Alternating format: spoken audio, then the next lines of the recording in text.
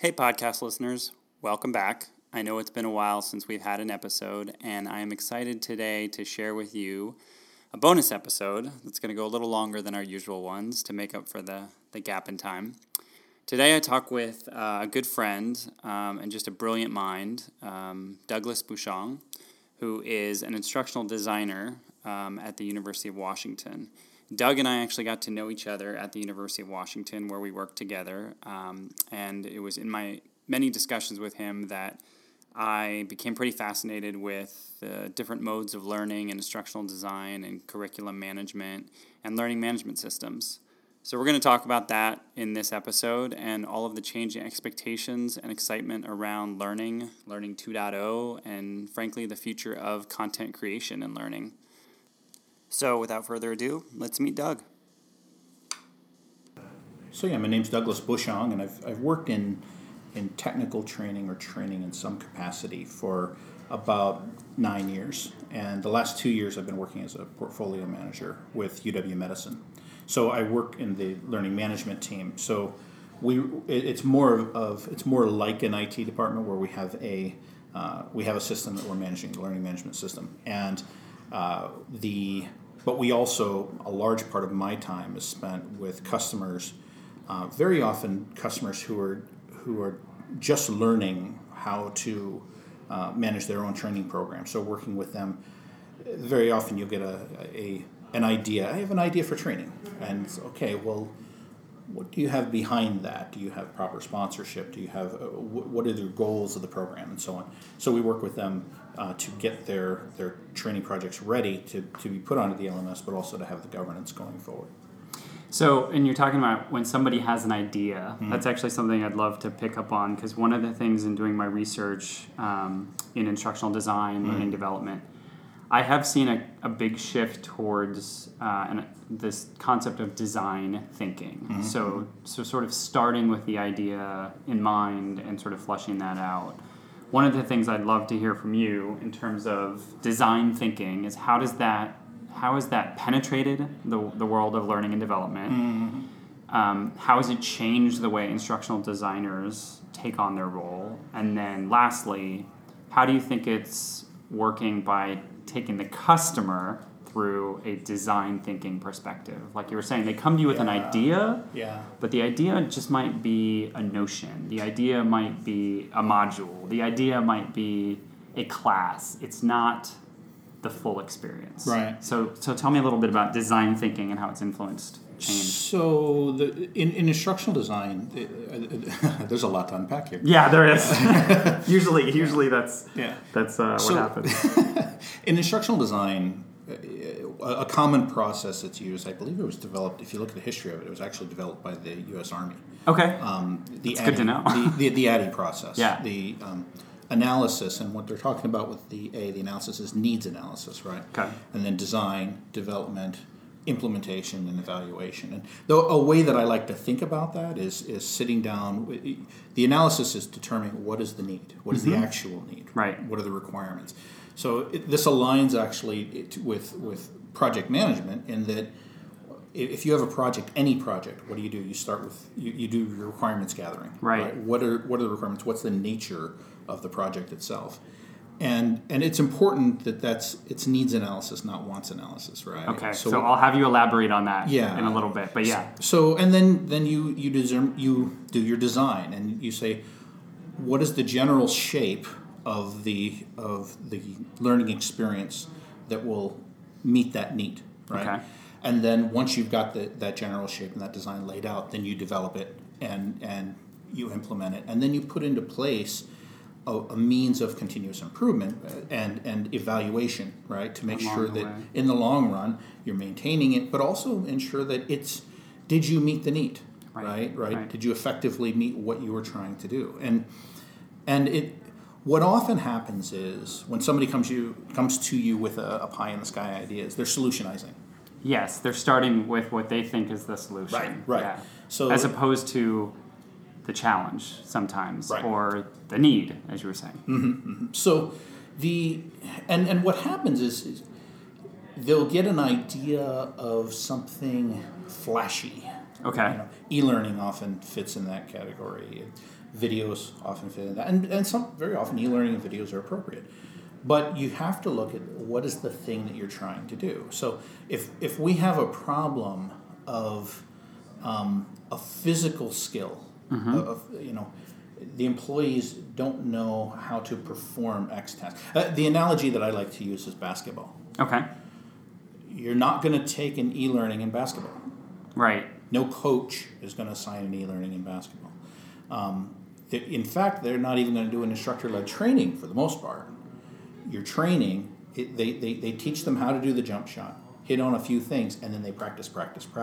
Because what is basketball? It's a psychomotor skill, right? Now, there are educational elements to it. You can learn strategies, you can learn plays, you can learn formations, but for the most part, there's a physical skill that you're training on, right? And this is where you have varieties of what they call Bloom's taxonomy, right? So in Bloom's taxonomy, you have different levels of learning, but then you also have categories of learning. So you've got your education, which is knowledge, right? And that's what you call cognitive. Mm-hmm. Right? The acquiring of that knowledge, yeah.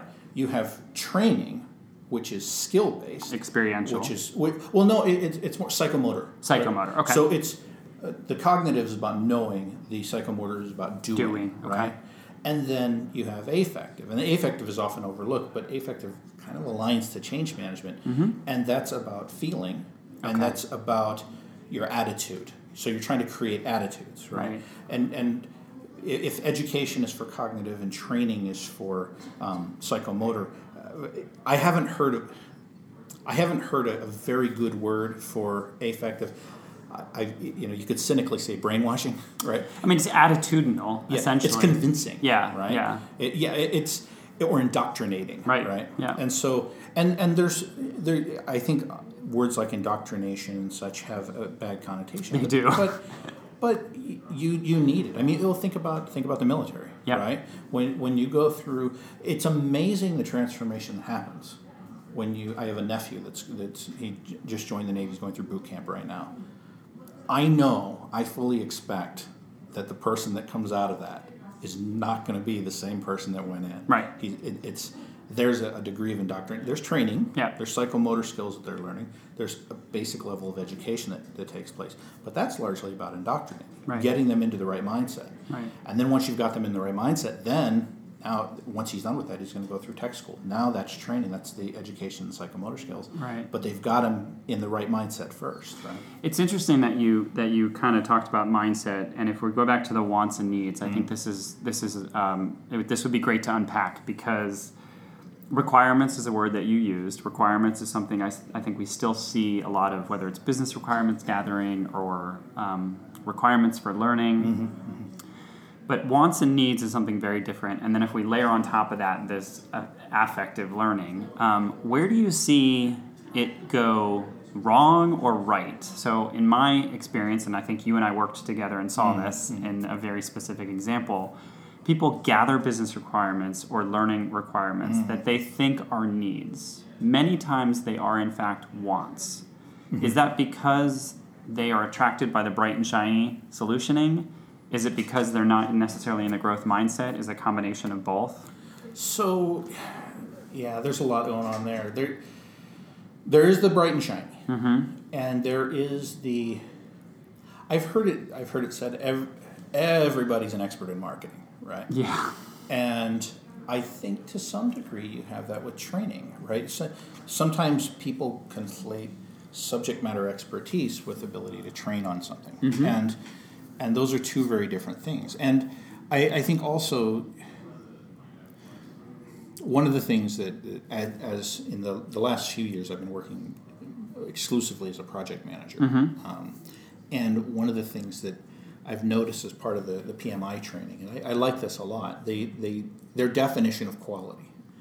Quality is the degree to which you achieve the project requirements, right? You meet the project requirements, right? Not exceed. If you're exceeding, you're gold plating at that point, right? Yeah. But so you're trying to reach the project requirements, and I think too often in a desire to I think there's often a desire to gold plate. And so it's like... Same in change management, I would say. I suspect. Yeah. If I'm not reaching for the goal, then I'm not doing my job. Right. And it's like, well, what is it that you need? And what is it that will satisfy the requirements? And then you have to clearly define what those are. So if you want to put it in real terms, or more concrete terms, I know that's kind of abstract what we're talking about.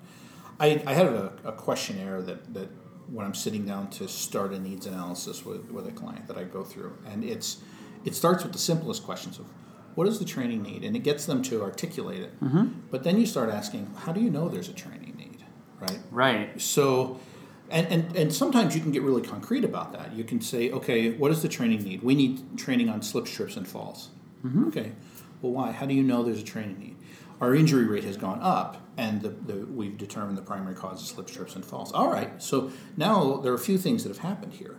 You've identified a pretty concrete need, mm-hmm. but you've also identified one of the ways that you're going to measure your success on the back end. Right. Right. So you should have an expectation that whatever training or whatever mechanism you come up with for your slips, trips, and falls training, on the back end, those numbers are going to go down. Yeah. Right? The number of injuries from right. slips, trips, and falls will go down. So then, all right, now let's pull forward. Do we currently have any training on slips, trips, and falls? Right. Yes. Okay. What's inadequate about it? What's your gap? Right. So now you're doing gap analysis. Mm-hmm. So you're looking at you're trying to get really crisp about what exactly is it that you need. What is the outcome that you're looking for? What is the business goal? Why do you care about that outcome? Right. I think sometimes people they'll want, there's a feather on your cap that you can get from a certain outcome, but it may not align to a business goal. Right. So it's a lot easier, I think, in when you're doing training for things like compliance or safety or legal requirements. Those are places where you simultaneously, there's a benefit that you get because you can very easily align it to a business or like a regulatory goal. Risk. Right. Yeah. Right. So yeah, but also you have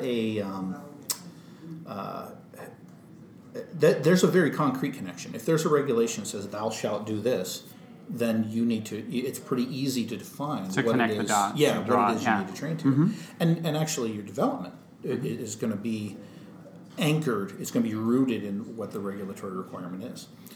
If you have a goal, but the flip side of that is it's hard to measure your success, right, without having good measurements from beforehand. So you cannot measure the injuries that you prevented.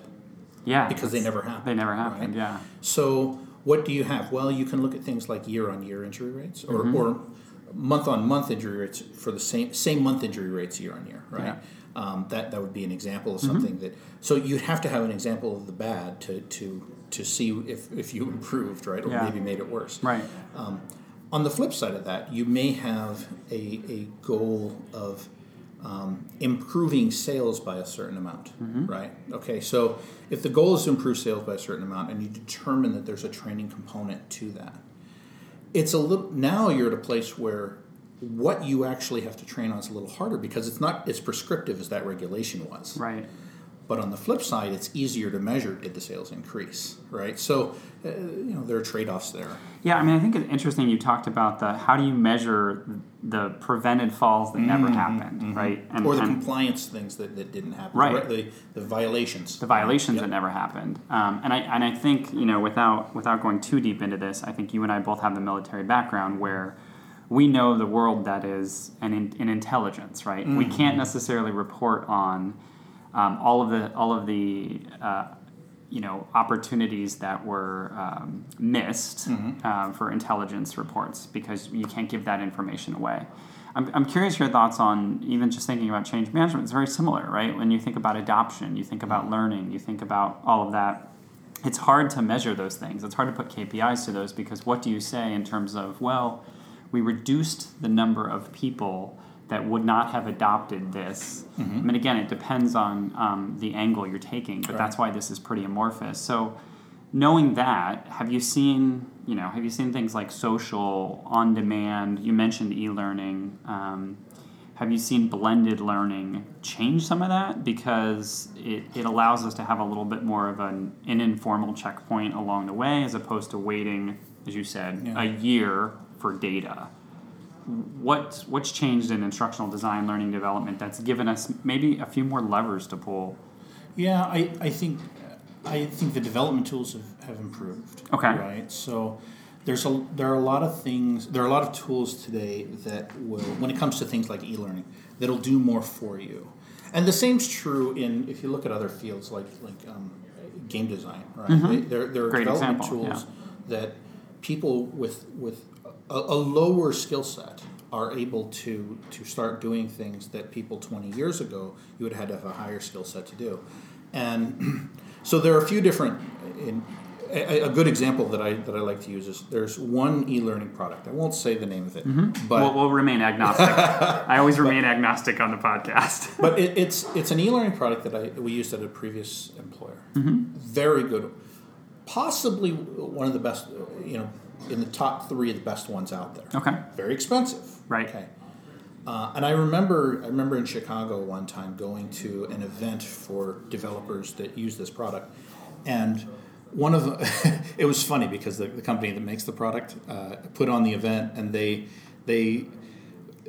got people kind of liquored up before they showed them the latest version. Sure. I thought that was pretty entertaining. Yeah. And so when they showed a relatively simple feature, people were cooing over it. Right. And I remember a person at the event saying, I love this product because you can do anything with it, right? And that's true. The same can be said of C. Right? You can make anything with C. Right. Right. The question is, what is the balance of what it does for you versus what you can do with it, right?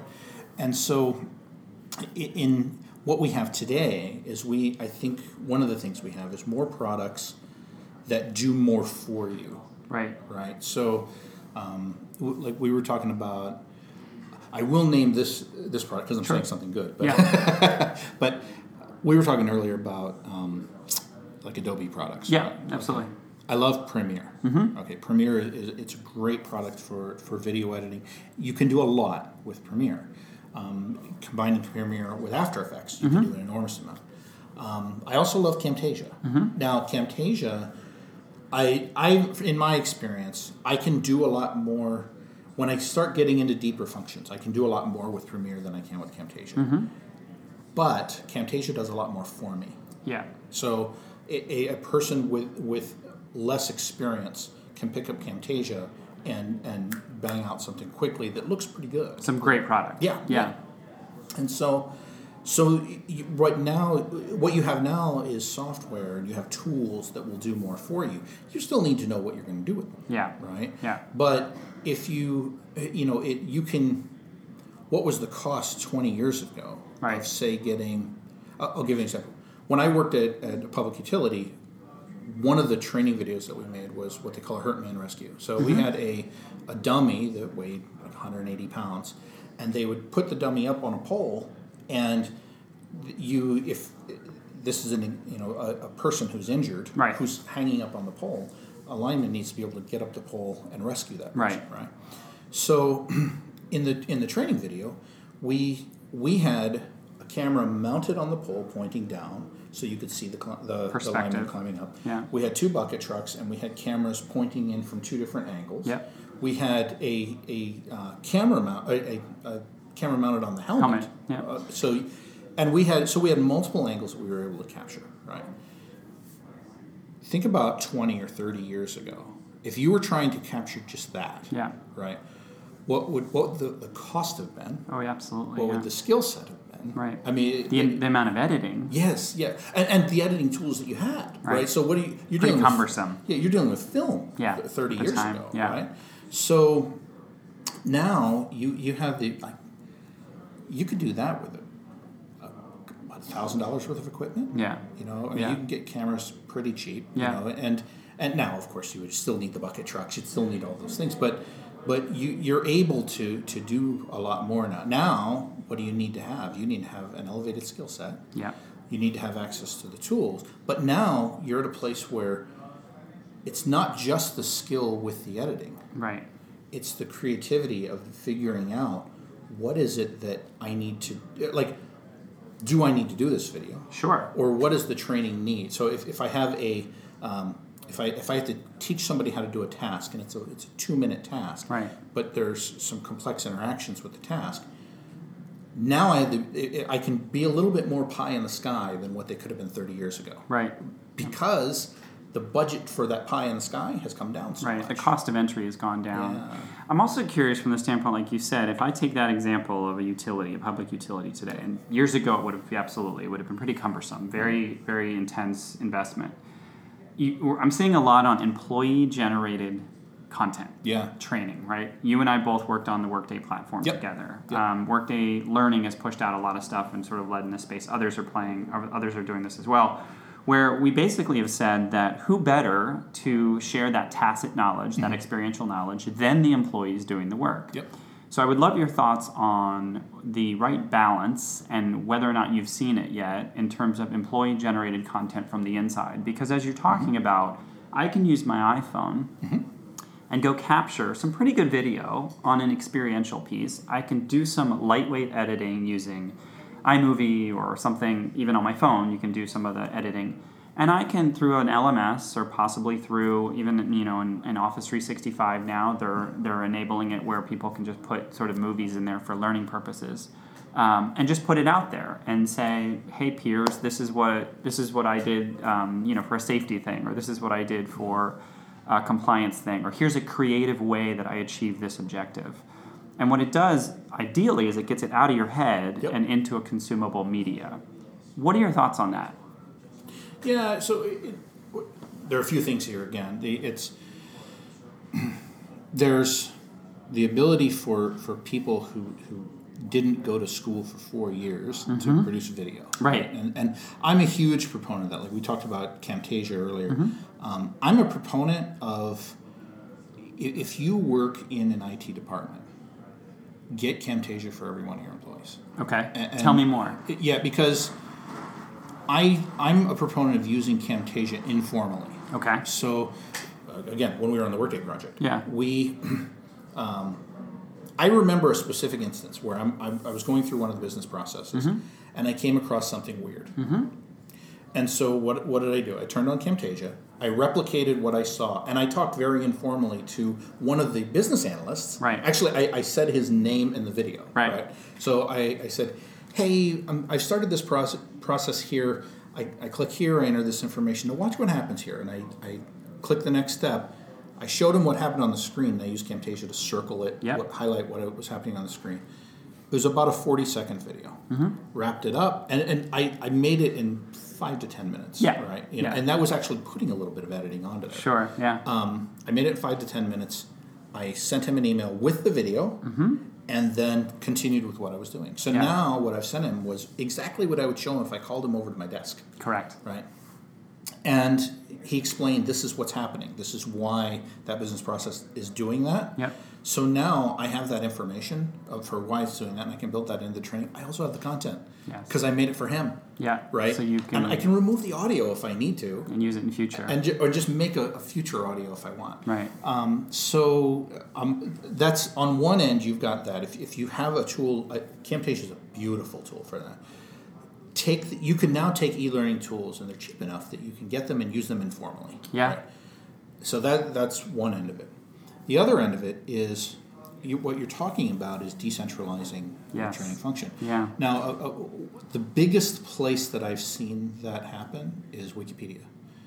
Great example. Right. So I'm a big proponent of internal wikis, for example. And actually, one of the departments we worked with on the Workday project, they had exactly that. They had an internal wiki that employees came in. They could go to the wiki for any information, but if they could edit it as well. And one of the things that I love about wikis in general is they capture the knowledge of employees who leave.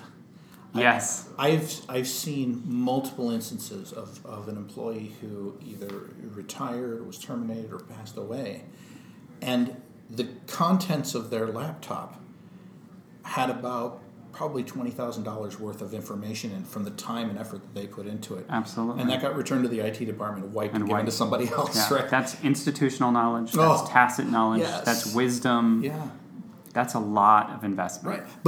But if you go a step further, so there's the content of their laptop, but there's also the content of the emails that were in their email profile, right? Yeah. And by that I mean, how many things did they send an email and receive a response that contained context for the training that they made? So now in a wiki page, you've got the content itself, and then you have a discussion page. Right. So if you build into your culture, use the wiki.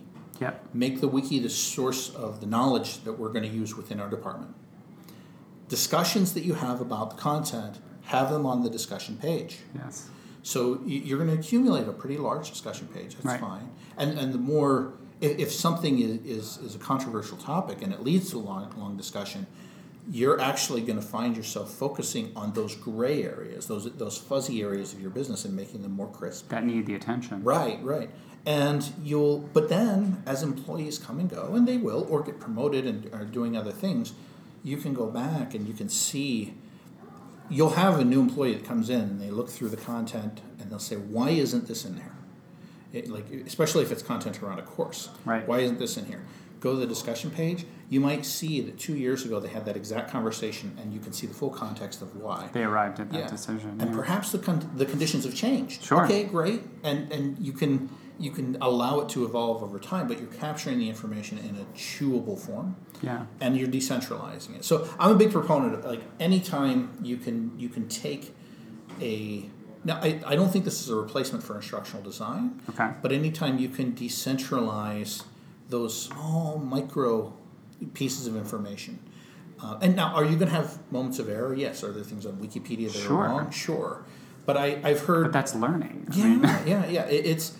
But if you look, you could take, especially there are scientific articles that I've heard on different lectures. Scientists say one in particular jumps out at me. Richard Dawkins in a video said he said when he first heard about Wikipedia, he said, "No, of course that could never work. that it's everybody can contribute to it." When he went on to one of the pages though on an article that he knew that was his field, he was blown away by how accurate it was. Now there were a few. He actually said there were a few places where there were actually inaccuracies, and he went to change them, and they got reverted back by somebody else. Right. And that's a place where there is a negotiation that takes place there. But if it's 99% accurate for the amount of effort that was put into it, and if you build into your culture maintaining it, the self-correction mechanisms are going to get you where you need to be to make a product that works. Well, and I think it also adds sort of untapped and unseen perspective, right? I think Wikipedia is a great example where people do go in, and it's sort of the crowd that does the sort of self-policing. But I do think in that example, it's great that Richard Dawkins went in and said, "Okay, well, this is not exactly correct. I'm going to change it," and somebody else felt passionately enough to change it back. That created a pathway for them to possibly say, well, what's your perspective? What's my perspective? Which I think is fascinating, and I agree, the sort of power of the commons. Something I'd like to ask you about, you talked about the decentralization and the informality of what we just talked about with the sort of e-learning, the content creation. At the same time, and I just did a search on LinkedIn for this, just in the past 2 weeks, you can type in instructional designer into LinkedIn, open jobs in Seattle, and you get about 12 to 15 results. About half of those are at Amazon.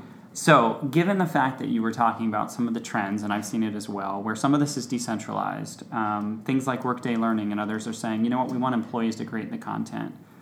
What is the future? Why are we seeing all these instructional designer jobs still being created? Sure. And where do you think the changes are going to happen? Whether it's at an Amazon or whether it's at a medical center or whether it's at a utility? So I think there are a few things there. I think I know a few instructional designers in Amazon. One of them I worked personally with at one point, and my understanding is, so we were talking about the wiki. They have internal wikis for their training content. Right. And so I think this is a logical consequence of actually Agile, right? Okay. So a big part of Agile is you have to have a culture of learning, right? And so companies going forward, I think, are in the past, I think innovation has come slowly enough that a person could potentially go to college for 4 years, get into a career field, and in a relatively short period of time, know everything that they need to know to continue successfully in their job for the rest of their career. Yeah. And that job will last for the rest of their career. Right.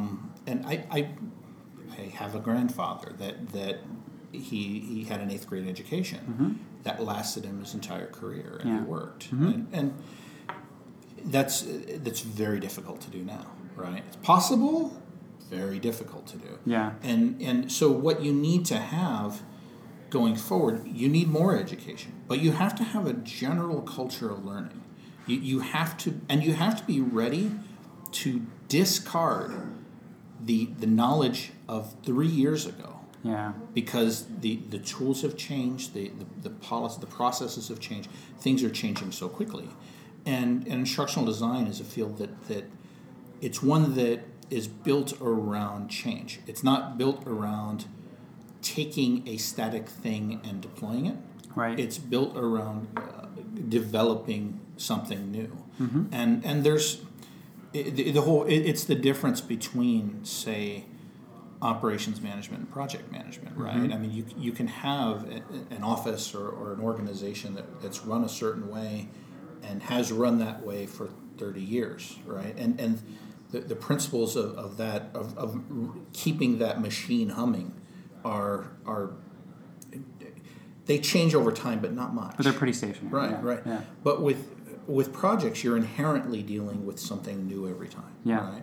And so I think what we're seeing with Amazon is, I mean, Amazon is a strong culture. Yeah. And there's a, from what I've seen of it, there's a culture of learning. What's interesting, so when I first moved to the area, there was an e-learning group that was set up.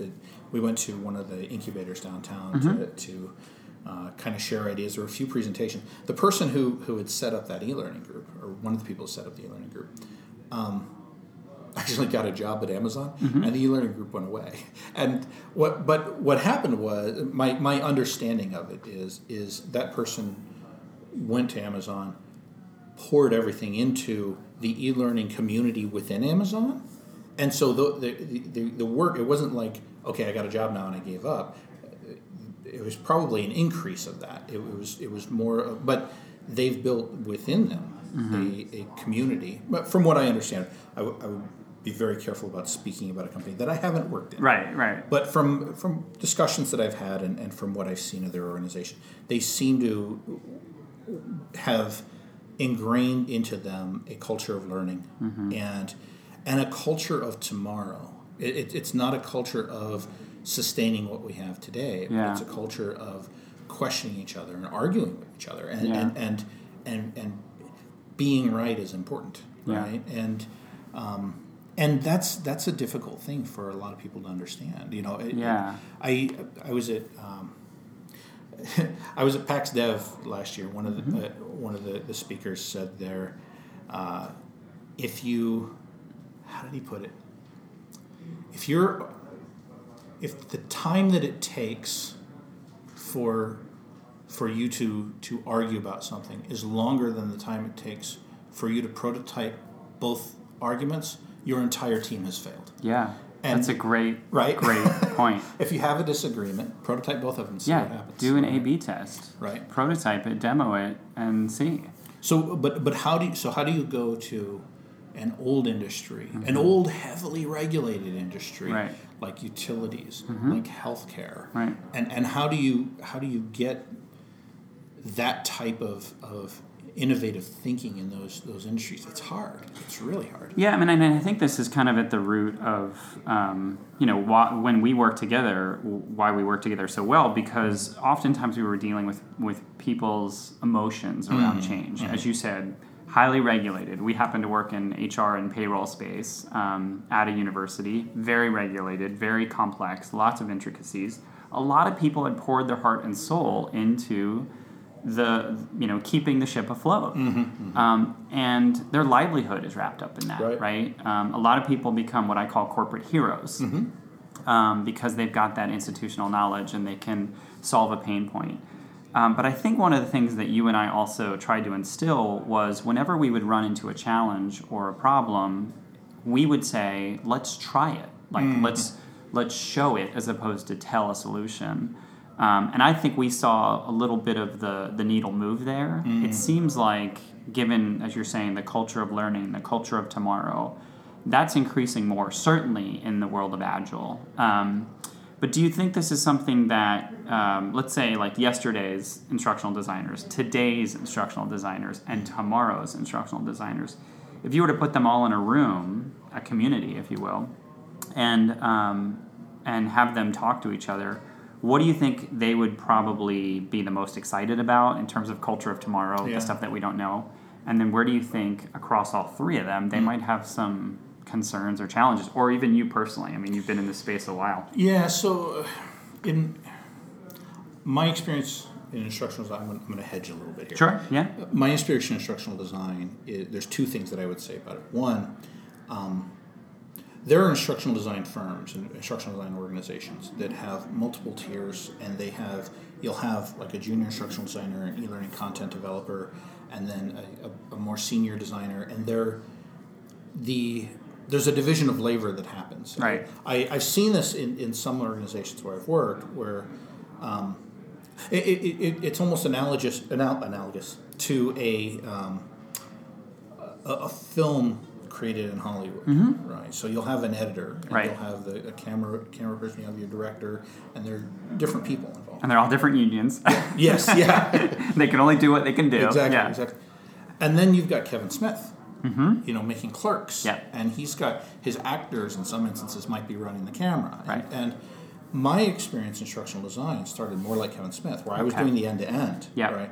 So I was seeing every part of the process. Yeah. And I was probably putting out fewer products, but I was seeing every part of the process along the way. And so with that experience, that's very different than the experience that somebody might have if their entire career was in instructional design, in an instructional design firm. Right. The other thing that I would say is, in my experience, I am yet to meet, I've met quite a few instructional designers, I'm yet to meet one that went into high school saying, I want to be an instructional designer. Okay. And they went to college for instructional design. And they, everything with like the career from, it's not like an engineer. Like, I want to be an engineer. You go get your degree. And you've got a clear pathway. And you've got 1,000 schools with degrees in engineering, right? To pick from. And so everybody that I've interacted with in instructional design, in some fashion or another, fell into the field. Okay. And it's kind of like, it's probably later in the process, but I suspect that in project management, it was similar at one point. I think in change management, it's very similar. Yeah. That was my path. Right. I think change management found me is usually what I ask, or how I answer when people say, how did you get into it? My answer is it found me. Right. It sounds like you're saying very similarly with instructional design and some learning and development professionals. Yeah, I think so. And like I said, it's similar with project management. What happens is people start in one field, and they work their way into it, and project management is an avenue through which they can advance, right? But then they also, they want to be able to lead projects, and eventually you transcend doing projects in one field, and you're able to do projects across multiple fields. Yeah. Right?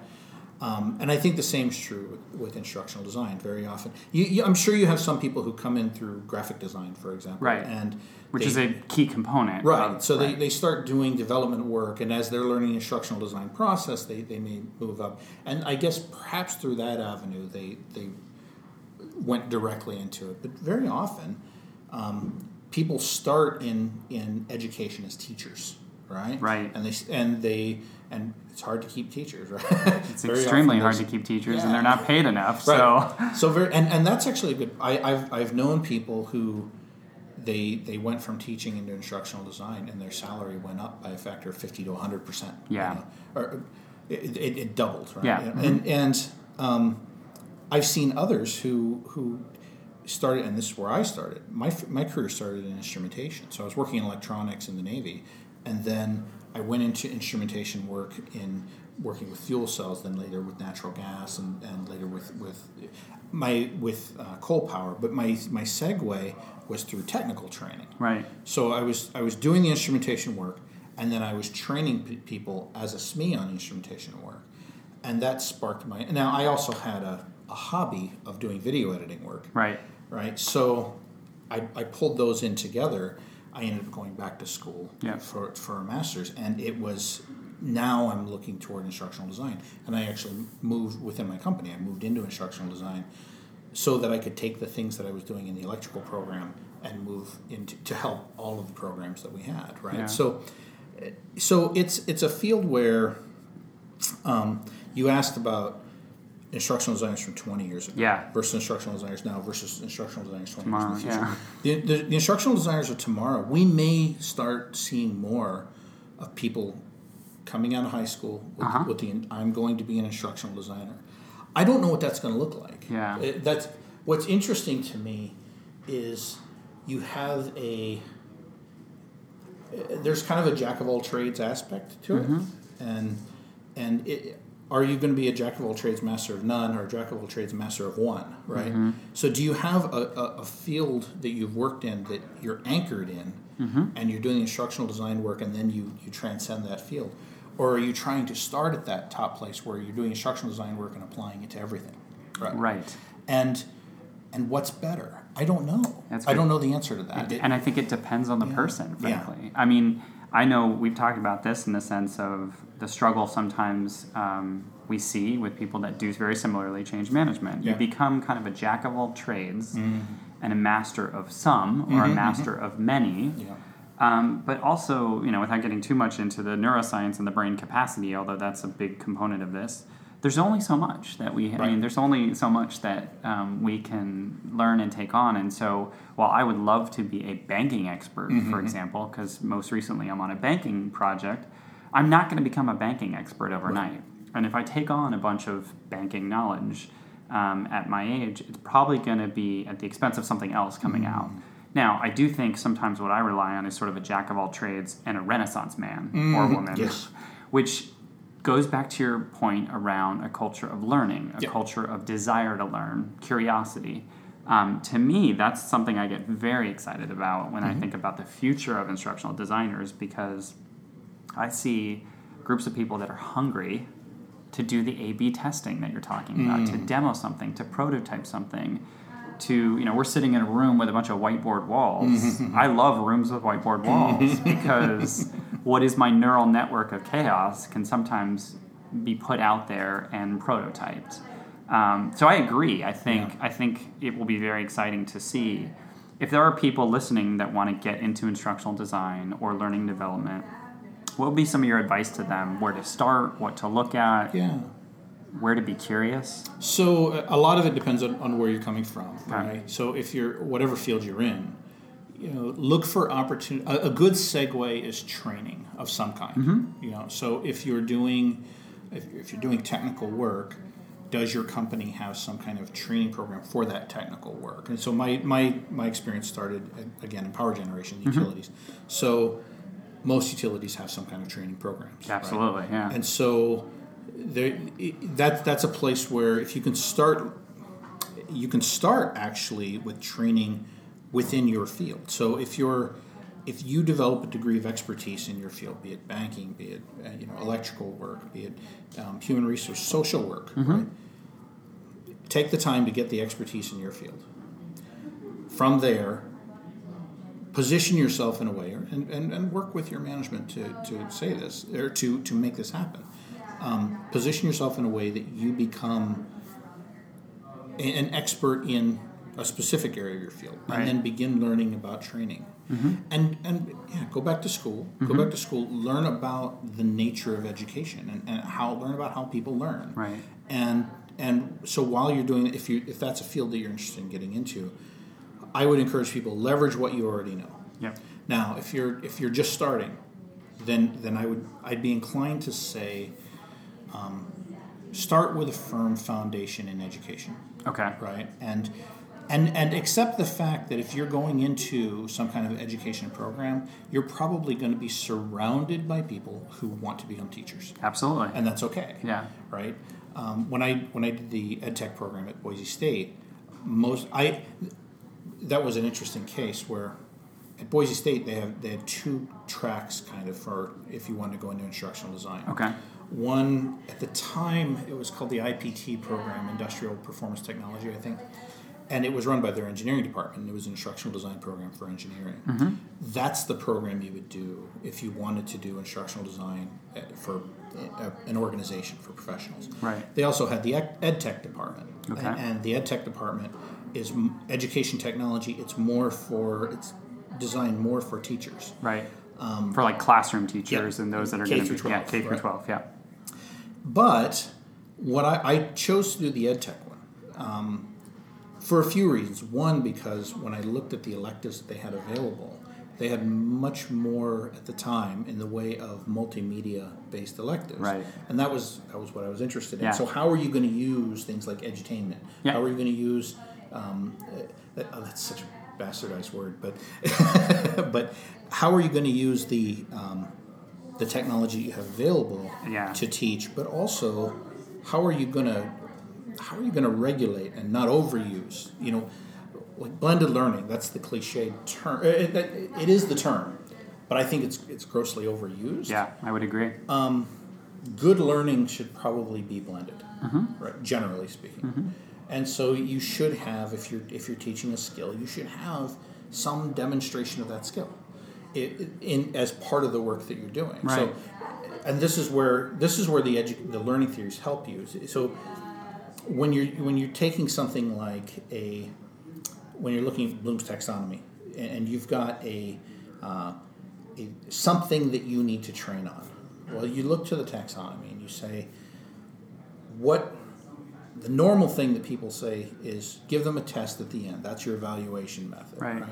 So if I'm trying to teach you how to knit, perhaps a test is not the appropriate, or a written exam is not the appropriate way to do it. So what is the appropriate way to do it? What can I do to get you to a higher level of application? I can give you a task where let's pull on that knitting thread for a minute. Yeah. And I could have you demonstrate the specific motions individually, Mm-hmm. right? And that's at the lowest level. You're repeating the movements, right? I can have you start, chaining them together in a way and demonstrating much more complex work. I can have you start copying a general structure. So now you're going from knitting just a string to you're knitting something larger, like a scarf or a sweater or something like that. Right. And then eventually you're working your way up to the highest levels where you're creating new ways of knitting, new techniques. New stitches, new patterns, new threads, yeah. So then a question to address in your instructional design is what can I do to keep pushing the learner? There's a degree of rote memorization that needs to happen. Right. And then you need to be able to work your way up to explanation of what it is you're doing. But then you start working up to what can I do to get them to apply it?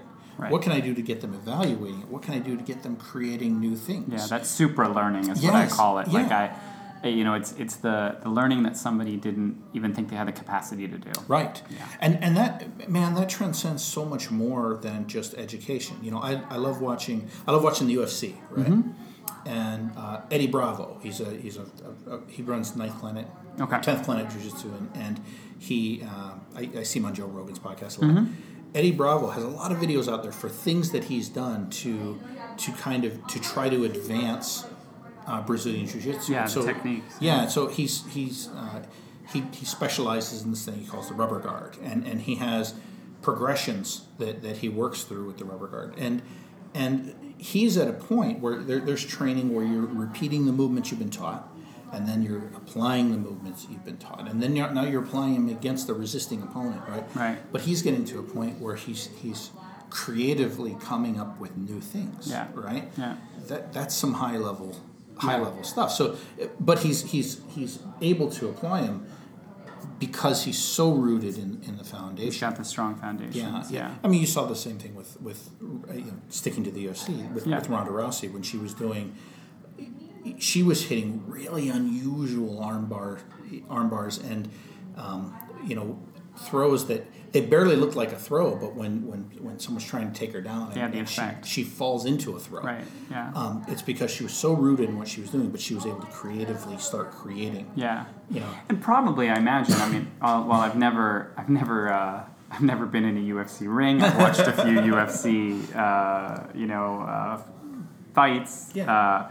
But I imagine some of it in that example would be things like a fighter might study human physiology. They might study, things around gravity. They might study, they might just go into a little bit of why does the body fall the way it does. A little bit about the human skeletal system or whatnot. So as you start to kind of find these threads that may, at initial glance, won't affect the way they perform in this task, but because they've taken it into sort of that additional orbit of learning, it does. It actually improves their performance. Yeah, exactly. And that's, so typically when you see Bloom's taxonomy, you see it as a triangle. Okay. And it's one of those things like Maslow's hierarchy where you start with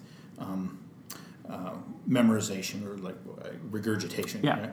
And then you're working your way up through the levels, and it's shown as a triangle. There are separate triangles for psychomotor, affective, and cognitive learning. Yeah. I tend to see it as more of a pyramid. Okay. So they lean on each other, right? So you're right. The knowledge of the skeleton and the knowledge of the way the body moves and the way that it works will feed into, and the knowledge of the raw knowledge of the techniques, learning the techniques themselves, feeds into the training and the practice that you do.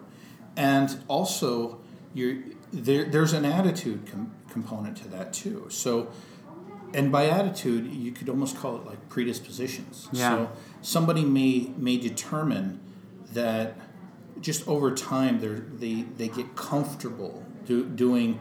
They might do a certain technique so many times that they get really good at that. And there's a reinforcement, especially when somebody says, "Man, you're really good at that." Well, what happens? You want to do that more, so you get better at it, right? Yeah. And so your attitude feeds that as well. And so they're leaning on each other and pushing it upward more.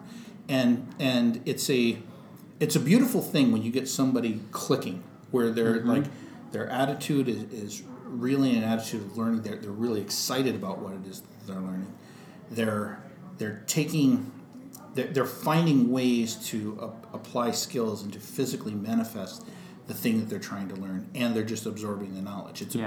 But it's very hard for somebody to make the learning. It's hard to make the learning sticky if all you're doing is throwing them a wall of information, right?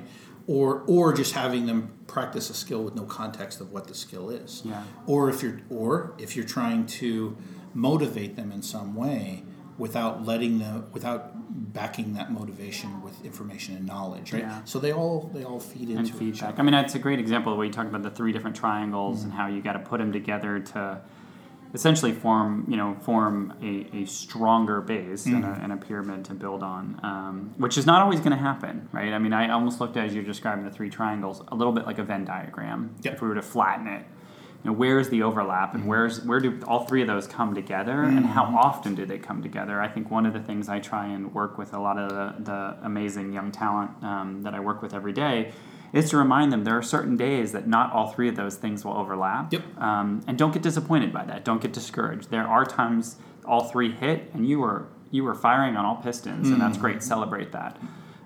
So those are certainly learning opportunities. As we kind of come to a close, I would love to ask you a question. Yeah. Is there anything that I haven't asked you that you would love to share, or something that jumped into your mind as we were talking that I haven't covered? Well, I just have kind of a few questions for you. Yeah, absolutely. So, are you familiar with Gary Vaynerchuk? Yes, I am. Okay. Yeah. So Gary V. The first time I saw him, I had no idea who he was. He was on Joe Rogan's podcast. Okay. It was a good, if you haven't seen it, really good podcast. Okay. But I didn't know who he was. The second time I saw him, he stood out in my mind because it was a quick video, and at some point he dropped an F-bomb in the video. But he was walking down an escalator, and it must have been a follow-up to a previous video where he was talking about creation versus documentation. And so things like podcasts are kind of like a hybrid of the two, right? So we have a microphone between us, and we're documenting this discussion that's taking place. Right. There's that, and then they're on one extreme of creation is you have a script and you have your storyboards and the things that you're creating. On the other end, what should be the other end is reality TV. But actually, what Gary Vee does is documentation, where he has people, I'm assuming, on his payroll. Right. They follow him with a camera. Yeah. And when he has discussions with people, he's capturing. Yeah. And are you finding with the podcast that you're doing, are you finding yourself leaning more toward creation or documentation, or with the podcast and the other work that you're doing? Yeah, absolutely. It's a great question. I think it's probably more along the lines of documentation, and another word I might throw on the table is curation. Yeah. So yes. Yeah. It's sort of the curating of content, and it's not content in the sense that it's predetermined. So yes, I might have sort of a list of people or topics or industries that I hope to tap into based on hobbies, based on interest, based on experience. But I probably look at it more along the lines of there's a lot of stories out there, and some of that is a blend of art and science. And the way I approach the podcast is to curate some of those. So I don't. Yes, I mean certainly I wrote down questions that I want to think through when I'm asking or interviewing someone such as yourself, and that's probably more to do with meeting them where they're at. Right? Like I don't have years of instructional design, but as I mentioned before, I'm going to do my best to understand and come from a place of curiosity and empathy what your world is like. And then it allows me to ask questions, I think, that are probably more compelling, I hope. So for me, that's where the curation part comes in. I think it is more documentation. So it's documenting people's experiences. It's documenting their perspectives. It's documenting their learnings. And then I share. The sharing part for me is really the gold part of this, because I've already noticed in a year of doing this that sometimes people come back and say, what this person shared is something that I had in my head that I've never said out loud. Or I thought I was the only person that thought that way. Yep. A great example that I might have told you before was, I think, on the second or third podcast I recorded, we were talking about mentorship and how that's changed. And, I shared that podcast with a number of people, including a relative who's a freshman in college. And that freshman in college said that podcast was by far one of the most helpful things that she heard and she shared with her colleagues on her dorm floor. Now, did I create that podcast and let that conversation be generated with that intent in mind? I did not. Right. To me, the serendipity of it and the beauty of it was it still had the result. You created the situation whereby the documentation could occur. Correct. Right? Yeah. And so part of the reason why I mentioned that is your point about creation versus curation is a very good one. And that's a space where I think instructional designers of the future are probably going to be better equipped than instructional designers, definitely instructional designers of the past, but even instructional designers of today. Peter Wallace, a guy that I worked with on the Workday project, he mentioned that to me one time. He said that he believed that in the future the problem won't be a problem of creation, it'll be a problem of curation. And that's more so true in an environment where the attitude is around documentation versus creation. Right.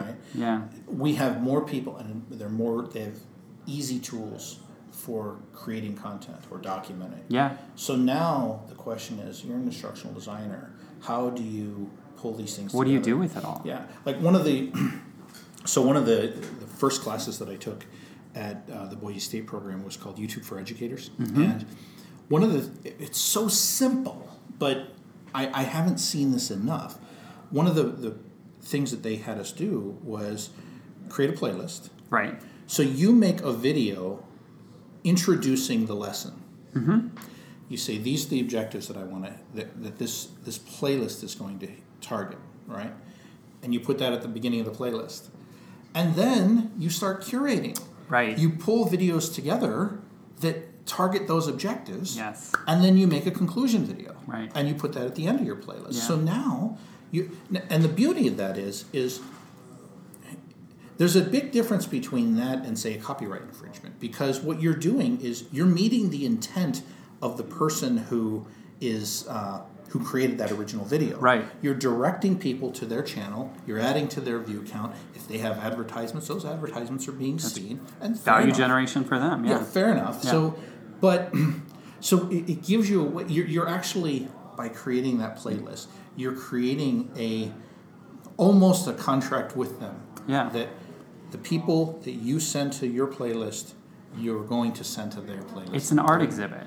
Yeah. And that's the analogy I a lot of times I use is when you think about exhibits that are set up Mm-hmm. in art museums or experiences that are set up in multimedia, you as a curator are pulling certain art pieces so that when the person walks through a space, it's evocative. It Yes. brings up emotions. It makes them connect in a certain way. That's exactly how I would see something like that, a playlist. No different than curating a lynda.com playlist. Yep. Yes, the content's there, but it's your perspective on the world Yep. as a learner that puts it in the order it goes in, so it maximizes the effectiveness and the impact for the learner. So now, you asked about the instructional designers 20 years ago. Yeah. What capacity did they have to do that? Right? Right. And you could even go a step further and look at, if you look at the history of television, I don't know how much time you have here. So let We're me know if you good. need- We're okay. good. We'll go as long as we need to. If we need to break it up into two, we will. But Look at the history of television, right? You had the VHF stations and your UHF stations, Yeah. and these were different frequencies, and these were frequencies that the FCC granted a monopoly to a corporation over that frequency, right? And the intent was, and I think they had rules around, you couldn't own more than one VHF and UHF station, Right. You couldn't buy up every UHF frequency, for right. example, right? And so they grant a monopoly to the corporations that own them.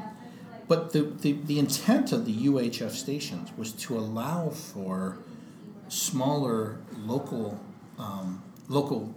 mom and pop TV stations to sprout up To get their and content. get things like local news Right. and to share that information, right? That was the intent. Now it may have worked to that way to some degree in some markets. Yeah.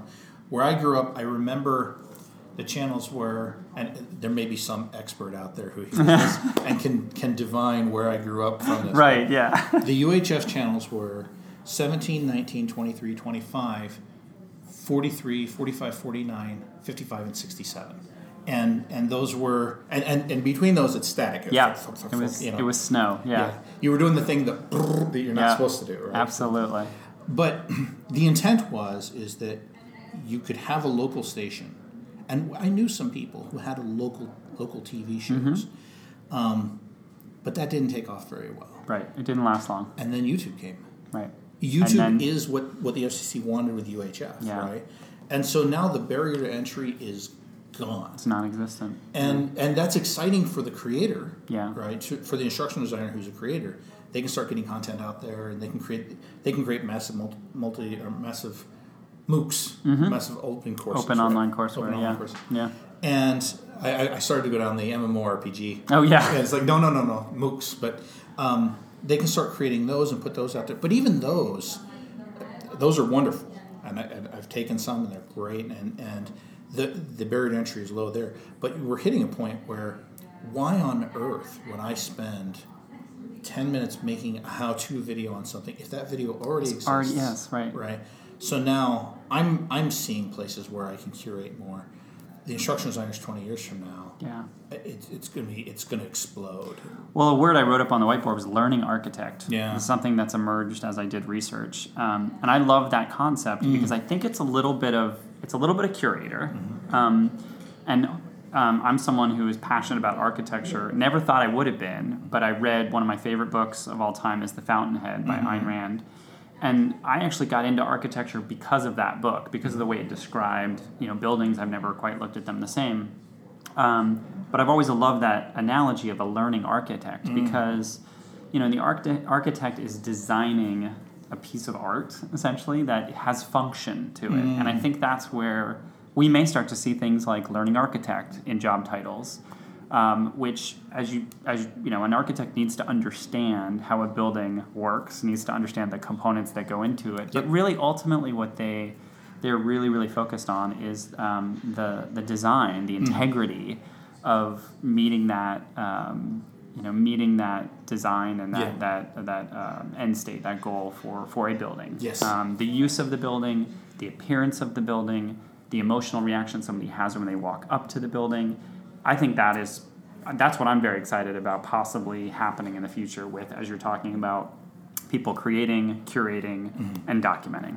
Well, and that fusion, like UX, UI. Right? Yeah. I mean, what you're talking... Which we talk a lot about in right, the firm, right. Yeah. So you're talking about the fusion of form and function. Yeah. And recognizing that there's function in the form. Yes. Right? Yes. That's something that's often lost on people. That the idea is, I just need it to work. Yeah. Right. And fair enough. If you're making a tool for yourself, perhaps it can be this completely unoptimized tool, but it's optimized because you built it. You know where everything is. Correct. I mean, that's a messy desk. Your mind map. It's your mind map. Yes. It's not somebody else's mind map. Yeah. And if you've got a messy desk, but you know exactly where everything is on, is it optimized for you? Possibly. Right. Can anybody else ever use it? No. Right. I mean, and that's a crude analog form of UX UI. Yeah, absolutely. But yeah, the idea there that there's a gelling of function and form. I think it's gonna bring us to a place in terms of education. I think we're coming to a place where creative fields are going to be more important. Yeah. Especially as things get automated. If we hit a point, for example, where coding can be automated, right? Yeah. That's the highest level point where you can give a set of requirements, and the machine can interpret the requirements and produce something for you. Right. Now you're really talking about you'll need the technical skills, but you need to have the creativity feeding the technical skills to know where am I going to apply the technical skills, and you need to not lose the impact. Yeah. And you need to have enough of the technical background to temper the creative ideas and to put you on rails, which will actually increase your creativity. Yeah, those serve as sort of guide rails and guideposts, so that you don't come in with an idea that is so outside of the parameters that it can't be done. Yeah, and you have. Yes, I think in the future, the Renaissance person is going to have to become the norm. Yeah, that's exciting to me. It's exciting and it's terrifying. Yeah, well, it's also going to upend a lot of people's their way of working, frankly. Right. And it's going to happen so quickly, and the change from one generation of Renaissance person to the next Renaissance person is going to get compressed. There's probably like 16 Renaissances in between, right? Like there's how many happened in a lifetime? Exactly. Right. How many happened in a lifetime 100 years ago? Yeah. Versus now. Yeah. And that's where it comes back to, if you have a culture of learning and if you have a continuous learning mindset, you can keep yourself in a place. You have to be willing to be ruthless. Yeah. In shedding your own skill sets. Yeah. And continuing to move forward with them. Yeah, there was a gentleman, one last note I'll share before we wrap up. Yeah. A gentleman reached out to me on LinkedIn recently, and I thought it was really impressive. He talked about every 9 to 18 months, depending on what he's working on, he writes himself a letter of resignation. Oh, nice. And in that letter of resignation, he talks about the skills and tactics and methods that he is sunsetting so that he can dedicate brain power, curiosity, passion, interest to the things that he's seeing coming across the horizon. That's beautiful. And I actually was really excited about that, but I understand, I'm a very empathetic person, I understand how that concept alone could terrify people. Especially if you've invested time and money and education and livelihood and corporate heroism into those things that you're asking yourself to write a letter of resignation to. So well, there's that for your internal skills, and then it goes to what we were talking about earlier. What if? So when we were on the Workday project, we were replacing some systems that were put in place in the 80s. Yeah. With people who were there. When it was put in. When it was put in. Yeah. And the intermediate steps in between. Mm-hmm. Now what happens? You've got this emotional connection to your baby that you put into place. Let's say it wasn't so extreme. Let's say it was something you put in place 10 years ago. Yeah. And that was the amazing thing. You got awards for that. Yeah. You know, and now it was a breakout career moment. Yeah, it was a breakout career moment, and your career advanced, but that was your baby. Yeah. And it remained your baby. Let's say you stayed there for a long period of time. Now someone's coming along and they want to remove it. And the context of why they want to remove it, you say, well, this is done this way because of this. And perhaps you don't recognize that reason why you had it is no longer a reason the company cares about. Right? Yeah. And so how do you accept people want to have a legacy? Yes. Right. That's a human desire, right? I think. Yeah. You want to have architects a legacy. want to have a legacy. I remember the first job out of the military. I worked at a fuel cell company, and I remember my director saying, "There's a satisfaction that he gets with knowing that he goes to a location. There's a slab, a concrete slab. Yeah. And when he leaves, there's a power plant there that's generating electricity, right?" And that's and I got that, and that's a beautiful thing. And then especially when you come back, there's a sense of satisfaction when the city of Seattle's exploding. Right? Yeah. Buildings popping up. On a bus ride in, I lose count at around 25 the number of cranes that I see. Yep. Right? So, if you're a project manager or an electrician or anybody that worked on that project, when that project's done, and you are there with your family 10 years later, and you see that building, it's like, yeah, I did that. Yeah. Right? There's a sense of satisfaction that you have with that. Well, what happens when and that building is not going to go away in 10 years. Right. Might not go away for your entire lifetime. When it does go away, there's probably a moment of sadness that comes. Absolutely, yeah. What happens when you have people feeling that moment of sadness every 3 years? Exactly. Every 18 months? Yeah. And performance measurement and performance management tools and processes and policies have not caught up with that. Right. Writing yourself a letter of resignation every 18 months. Yeah, and so that's beautiful. The letter. The nice thing about that idea of the letter of resignation is, so you have to almost get yourself to a mindset of, I'm here to improve me. Yes. And that's not going away. Right. And if something that I created along the way is that was part of my legacy, but the legacy is the ideas that I have and how much I've improved myself. That's a religious concept at that point. Right? I mean, it starts to become pretty ethereal at that point. Yeah. I do think that would be, we should definitely have a follow-up discussion on this, because now I'm thinking about it. I do think your analogy of the buildings is such a powerful one, because somebody can come back, they can bring their family, they can bring their own legacy and point to, I helped create this. A thing I would love to talk to you about in the future, because this is something I think people in my ecosystem struggle with, and I imagine you do too, is we're kind of moving in this fashion of creating intellectual capital, a lot of intellectual capital. It's no different than we talked about the creation, curation, documentation. Yep. But if I can't point to a building, and I worked on something for 18 months, and 10 months later, it is gone, or we have moved past it, or the business has decided to go in a different direction, I think that's fair, but I'm curious, and I think this is a whole other episode, the psychological impact on somebody, and what that means. Where do you search for validation? Where do you search for meaning? Where do you search for contribution? And I think kind of bringing it back to what we were saying about the future of teachers and the future of learners, that's a big one. I don't know where the answers are in that yet, but that's certainly something that I think about a lot. Yeah, and it's dealing with ambiguity. Yeah, and uncertainty. Yeah. Two things that usually those ending in ty. People don't necessarily want to spend a lot of time in the ambiguity, the uncertainty. Given the option, I think they will run the other way, and I think we're seeing less of that. So, yeah, good. Thank you, Doug. This was awesome. Sure. I will definitely have you on a future because there's a lot we packed in there. Right? I mean, I think we talked UFC, we talked Amazon, we talked utilities. We covered a lot of territory, which is really good. I appreciate your time, and certainly look forward to having you on again. Yeah, thanks for having me on. Thanks. I hope you enjoyed that conversation as much as I did. I hope to have Doug on in the future where we can continue our discussion about the future of learning.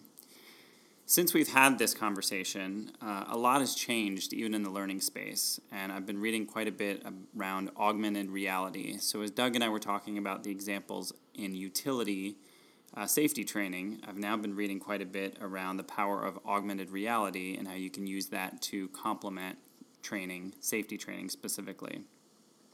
If you enjoyed this episode and this discussion, feel free to share it with some friends or maybe some members of your corporate learning team.